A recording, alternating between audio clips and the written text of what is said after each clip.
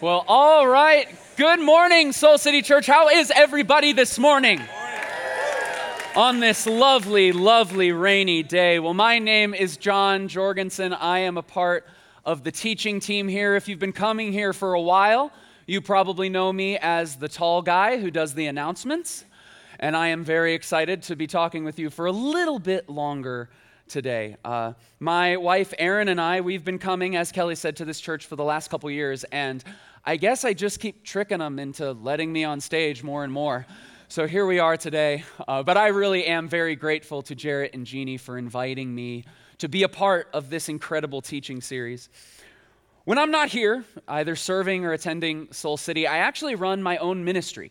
And half of that ministry exists with me traveling around the country and speaking and teaching at different churches, at different conferences, and other faith organizations. And then the other half of that ministry actually exists through my YouTube channel.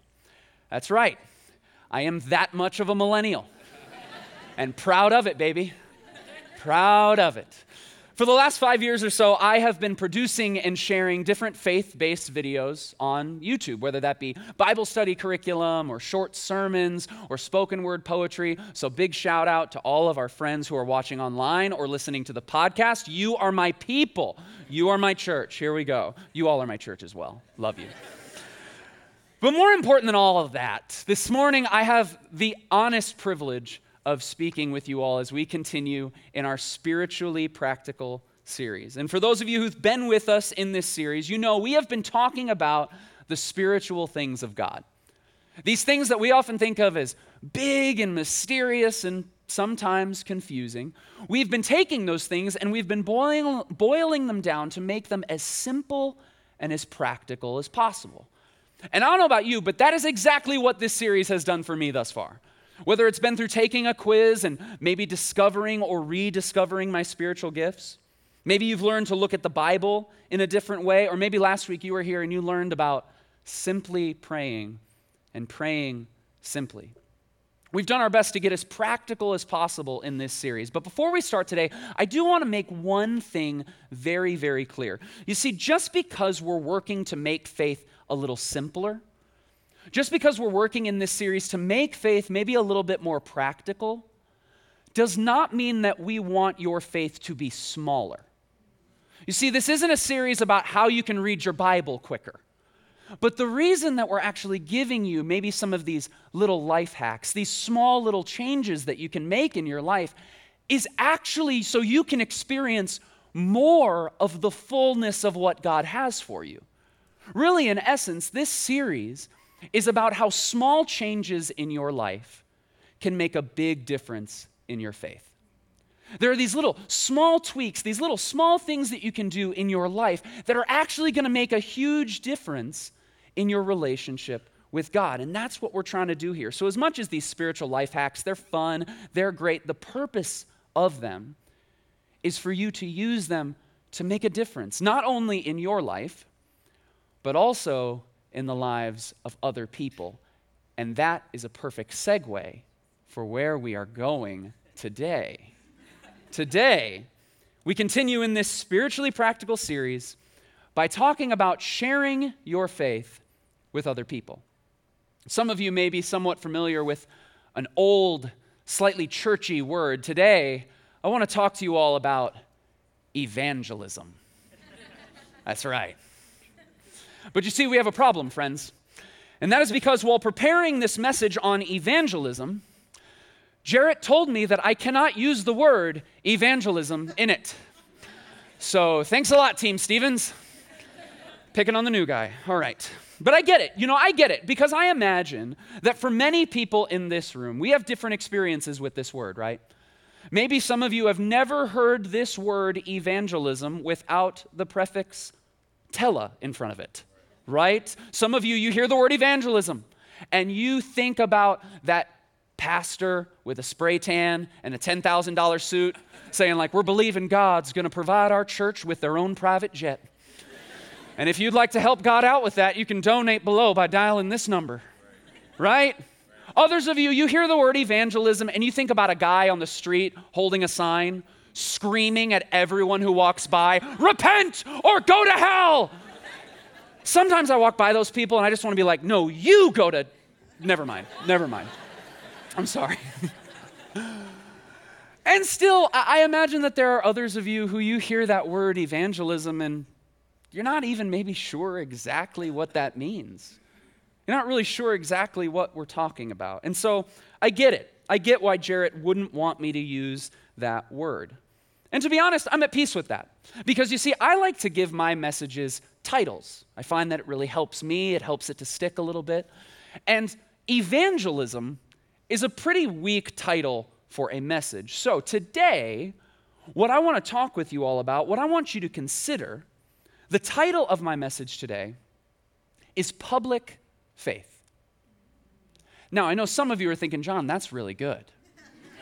And others of you who are more cynical are thinking, John, isn't that the same thing? Yes, but at least I'm following Jarrett's rules. That's all I'm saying. Really today, though, what we're actually talking about is what do you do when someone asks you what you believe? What do you do when you're in a conversation with someone and they ask you about faith? How do you talk with someone about it? How do you talk with somebody about the spiritual things of God, someone who maybe believes differently than you do? How do you talk with someone who maybe doesn't believe at all? How do you talk about it without getting flustered? How do you talk about it if you don't know what to say? Or how about this? How do you talk about it without being weird? How do you talk about it without being forceful? How do you talk about it when you're nervous? If you have your Bibles, I want you to open up to the Gospel of John. And if you don't have one, don't worry. Baird and his team have taken good care of you. They placed a Bible just under the seat in front of you, just for you today. If you want to grab that, open it up to John chapter 4, verse 28. John chapter 4, verse 28 on the Soul City Bible. That is on page 863. John 4, verse 28. A little background on this passage that we're about to read. You see, Jesus, he has just had this incredible conversation with a woman at a well. And some of you might be familiar with this woman's story. You see, this woman, she had had a rough past. She had had bad marriage after bad marriage. She had likely been mistreated by many of the women in her village. They whispered about her, or even worse, they probably said things directly to her face.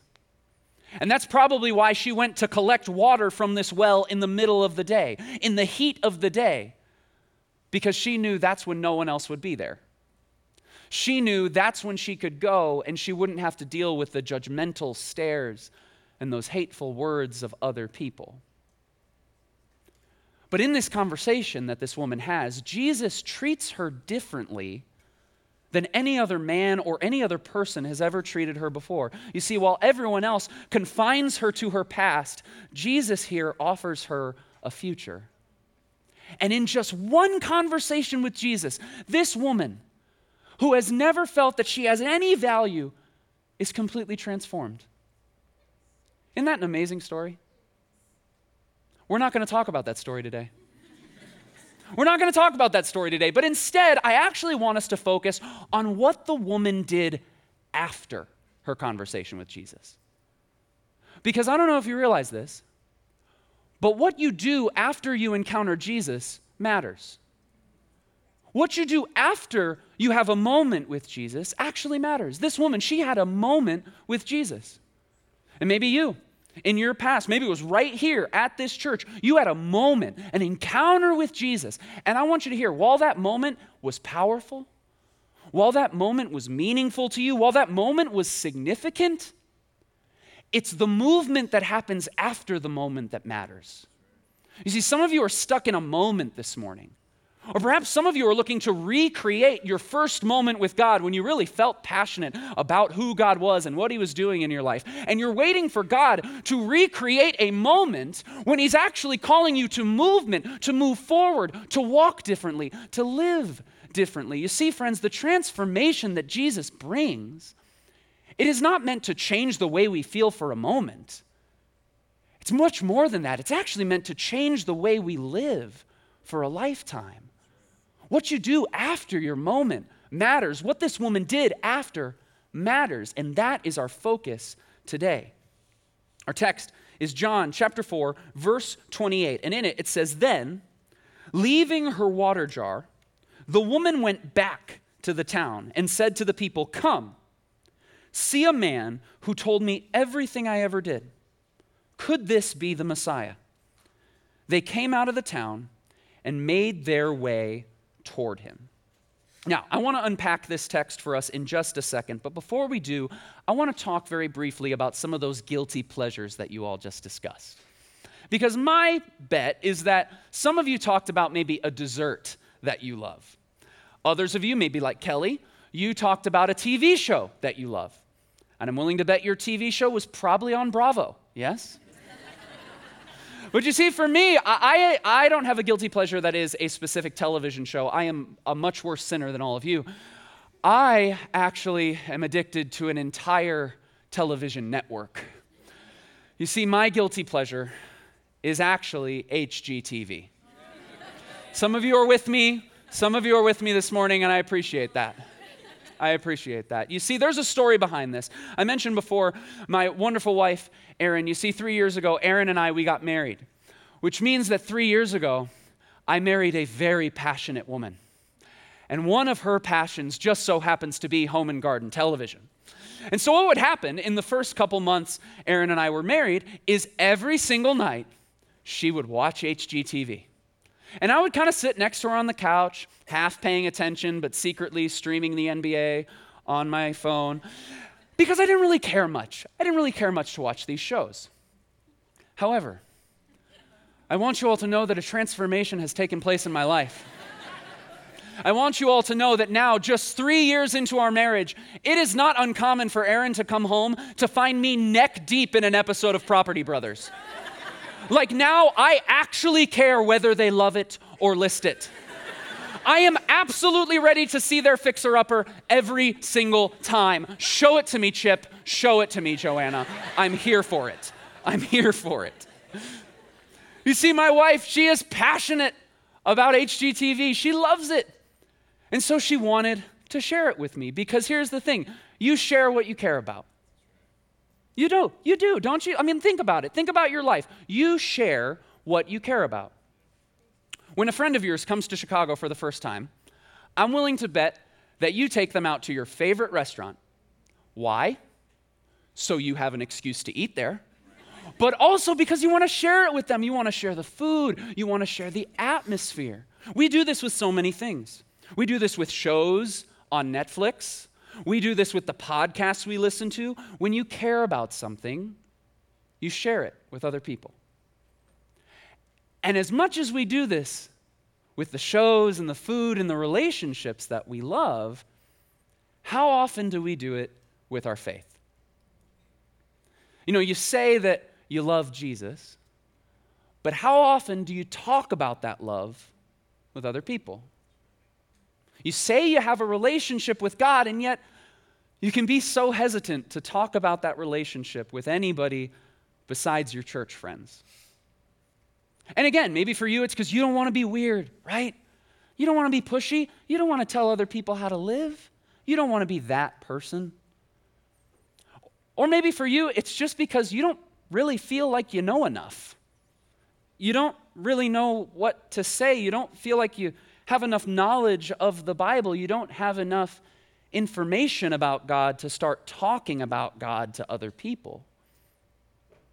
I want us to notice something about this story, because you see, in this story, this woman, she has a moment with Jesus, and that moment leads to movement. This woman moves forward. She goes back to her town, and she becomes very public about her faith. She starts telling everybody what Jesus has done in her life. Now, here's my question for you. How long has she known Jesus at this point? How much does she know about him? How many Bible verses do you think this woman has memorized? You see, what I want you to be encouraged by is when this woman goes back and begins to share her faith publicly, she doesn't give a sermon. She doesn't have a PowerPoint presentation. She has no 3 easy steps. She has no statistics. She has no degree in theology. She simply shares the story of what Jesus has done in her life. And that's what we do. We share an experience with Jesus. That moment we talked about earlier, we share it with other people. And she does it through an invitation. She says, come and see a man who told me everything I ever did. She just shares an invitation. And that's exactly what public faith is. Public faith is more invitation than information.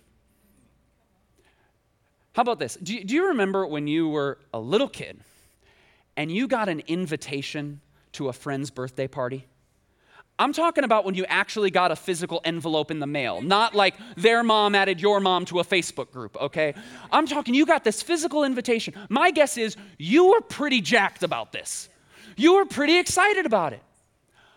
I'm also willing to guess that you weren't very interested in the details of the affair. You weren't very much concerned with what time the party started. You didn't worry about how you were going to get there or how you were going to get home. You didn't turn to your mom and say, so mom, is this like a gift thing? Or you didn't care about the information because you were invited. And as much as we would like to think otherwise, sharing our faith with other people does not require us to have all the information. Sharing our faith with other people, it doesn't require us to have the whole Bible memorized. Public faith does not require you to have all the answers, but it does require you to invite other people to come and see the God who does. It requires us to simply invite people. And by the way, the Bible doesn't say this, but it wasn't just what the woman said to the people in her town, was it? Because it couldn't have been, right? You remember we talked about earlier how this woman, she had a past, didn't she? She'd been living a certain way. And so I'm sure that when she went back to her town and she started talking about faith and talking about Jesus, people didn't listen to her at first. I'm sure that she starts talking about Jesus and transformation and faith, and I'm sure they looked at her and thought, oh, you're all religious now. What about last week? What about the last guy? They're confining her to her past. But there's a detail at the beginning of this story that we often miss. In verse 28, it says this, then, leaving her water jar. This is significant because when this woman left her experience with Jesus, she went back to her town and she started talking about faith very, very differently. But she also left her water jar behind. Meaning, she left her old life behind. She left her old habits behind. She left what she used to do, how she used to act. She left her old identity behind. And when she went back and started talking about her faith, she also started living differently. Some of you here are in this room and you've had your moment with Jesus and you're ready to move forward, but you got to leave some stuff behind first. What do you have to leave behind today? What habits, what patterns, what relationships in your life do you actually need to leave behind before you move forward and start inviting other people? This woman, she went forward and she started not only talking about her faith, but living it differently. And it was the mixture of her talking about her faith and her living her transformation that caused other people to respond. Because here's the other thing about public faith. Public faith is more example than explanation. Sharing your faith with others, as much as we would like to think otherwise, as much as we like to think we need to say the perfect thing, it is way more about the example that you are living than it is about the explanation that you are giving them. It is more about an example. Did you know that you can share your faith with other people without ever even saying a word? At our church, we have a tech director. His name is Laz. And Laz does not say a word from this stage on a given Sunday. Not to all of you. But through his leadership behind the scenes, you better bet that Laz shares his faith publicly every single weekend without even saying a word. My mother and father-in-law, they don't give sermons. They are not pastors, but I'll tell you what, every single time they opened up their doors to one of our friends growing up who's having a tough time at home, every single time they said, come on in, you can stay here. Every single time they did that, they shared their faith. There's an unattributed quote that has become very popular on Christian Facebook recently. Some of y'all never been to Christian Facebook. What a treat. But I actually like this one quote. It says, public faith, it says, preach the gospel at all times, and when necessary, use words. Preach the gospel at all times through an example, through living an example, and when necessary, use words, give an explanation. It's about example more than explanation.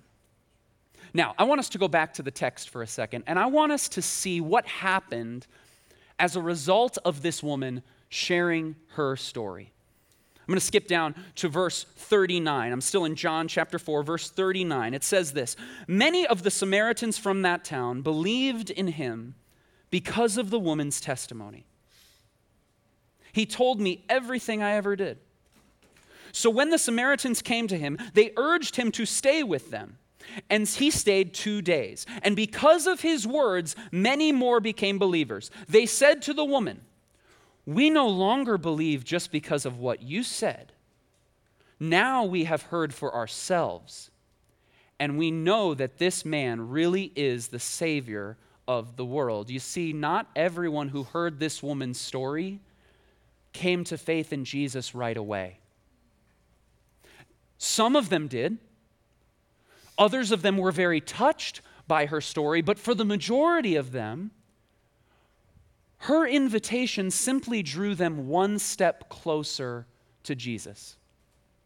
For many of them, and I'm willing to bet for many of us in this room, it was a process. And that's because public faith is more process than product. I don't know about you, but whenever I get in a conversation with somebody about faith, I feel all this pressure, you know? Like I feel all this pressure that the person I'm talking to, their whole life has to change in this one conversation. Like if I am not baptizing this Uber driver before he drops me off, I have failed, you know? But I'm willing to bet, if you think about your own journey with Jesus, it's been a process, hasn't it? It wasn't just one conversation. You've had significant moments along the way, but it's been a process. Our mission here at this church, we talk about it all the time, to lead people into a transforming relationship with Jesus. That's a process. Some of us need to take the pressure off. And please, do us all a favor. When you start talking to other people about your faith, do not treat people like a product. Don't treat them like they're some product to be produced or some means to an end. Because sharing your faith, it's not about producing a product in the other person. It's actually about allowing God to use you as a part of someone else's process. It's about being used in the process, being a part of someone's journey. My wife has this friend, and over the past several months, this friend's been just having a really difficult time at her job. There's been a lot of broken relationships, there's been burned bridges, and there has been a whole lot of drama. And this is a friend that would not consider herself a Christian or anything like that. But a couple of months ago, Aaron shared with her the drama triangle. Some of you might remember a few months ago, Jarrett, he shared this incredible tool with us, something we can use to help us deal with the drama in our lives in a godly way. And so Erin just simply shared this with her friend, and her friend turned to her and goes, "Whoa, you learned that in church?" And Erin just said, "Yeah. Why don't you come and see?" We have extended several invitations for her to come to Soul City and to see for herself what this faith is all about. Because here's the thing. You share what you care about. And by the way, you should share it with who you care about. Every now and then, Erin will finish a conversation with her friend. They've been walking through this together, like I said, for months. And every now and then, they'll finish a conversation, and Erin's friend will turn to her and go, "Gosh, you're such a good person." And I agree. My wife is an amazing person. But more than that, she gets up every day and she lives as an incredible example of what this faith should look like. She's an example. And you know, the thing that I love most about this story is that it does not tie up in a nice, neat bow. She still has not accepted any of our invitations. And that's okay, because we believe that God has her on a journey. She is in her own process, and we are so grateful that we get to play a small part in it. And so every couple weeks, when it naturally comes up in conversation, we just say, "Hey, we love our church. We love the people there. We love what God is doing there. Would you just come and see?" We try and make it very clear, not only to her, but to everyone in our lives, that they have an open invitation. Not only to our church, but to our faith in general. It is an open invitation. And I want to be clear. Erin and I do not do this because this is our gift. We took the same quiz that y'all did, and we did not get the evangelism email in return. This is not our gift. But we do this because this is what the gospel is. The gospel is an open invitation. What Jesus dying on the cross did is it opened up an invitation for each and every person, regardless of your background, regardless of your doubts, regardless of your knowledge or lack thereof. Jesus opened up an invitation for each and every person to be invited into the family of God. It's an open invitation. And so this week, as we do every week, we have some homework for you. Our creative team has put together these little cards. And they just say Soul City on them. On the back, it has some of our information. And your homework is to take a few of these as you leave, and in a totally natural, non-forceful, non-weird way, just share it with one person. It can be for them to come join you next week. It could just be for them to check it out online. Doesn't matter. You can share it with someone at work. You can share it with a friend who you've talked about Soul City a lot with, but maybe never explicitly invited them. You can share it with your Uber driver on the way home. I don't care. Just say, "Hey, no pressure, but this is something I really care about. This has made a huge difference in my life, and I just wanted to share it with you. Would you come and see? Would you come with me and see?" I'll save you a seat. I'd love to sit right next to you. And let's not forget, everybody, I don't know everyone's story in this room, but my guess is that at some point or another, someone did this for you. Someone did something like this for you. I remember when I was 14 years old. Wasn't really following God at the time necessarily. Didn't really know anything about all this stuff. And a guy named Dave, he simply invited me to come to a summer camp. And I went to that camp. I had the time of my life. But more than that, that week I had, not unlike the woman in the story, I had a transformational moment with Jesus that absolutely changed the trajectory of my life. I am completely changed as a result of going to that camp, and it started with an invitation. And the opportunity that we have this week, the opportunity that you have, is to be that person for somebody else. This isn't homework. We get to do this. As followers of Christ, whether you know a ton about Jesus and you've been following him for years, or you're like this woman, you made a decision during worship today, you have an opportunity to invite people into the greatest party that has ever been thrown. You have an opportunity to play a part in someone's process, a process that not only is going to change their life, it's a process that could change their entire eternity. Now, I understand that for many of us, myself included, this homework might make you a little uncomfortable. I'll talk about Jesus to 800 of you for hours, but one-on-one, pray for me, okay? And so here's what I'd like to do. I would like to pray for all of us. I would like to pray that not only would God give us the courage, but that God would also give us the opportunity. Would you stand with me? There is a posture of prayer that we often take around here where we place our hands out to receive something. And maybe for you today, you need to receive courage, or you need to receive an opportunity, or you need to receive words. I'm not sure what it is for you. But I want to pray now that God would give each and every one of us exactly what we need. And so, God, we thank you, first and foremost. We thank you for the open invitation that is the gospel. Jesus, we thank you for your sacrifice on the cross that opened up a way and invited each and every one of us in. We thank you for the people who have played a part in our process, who have invited us.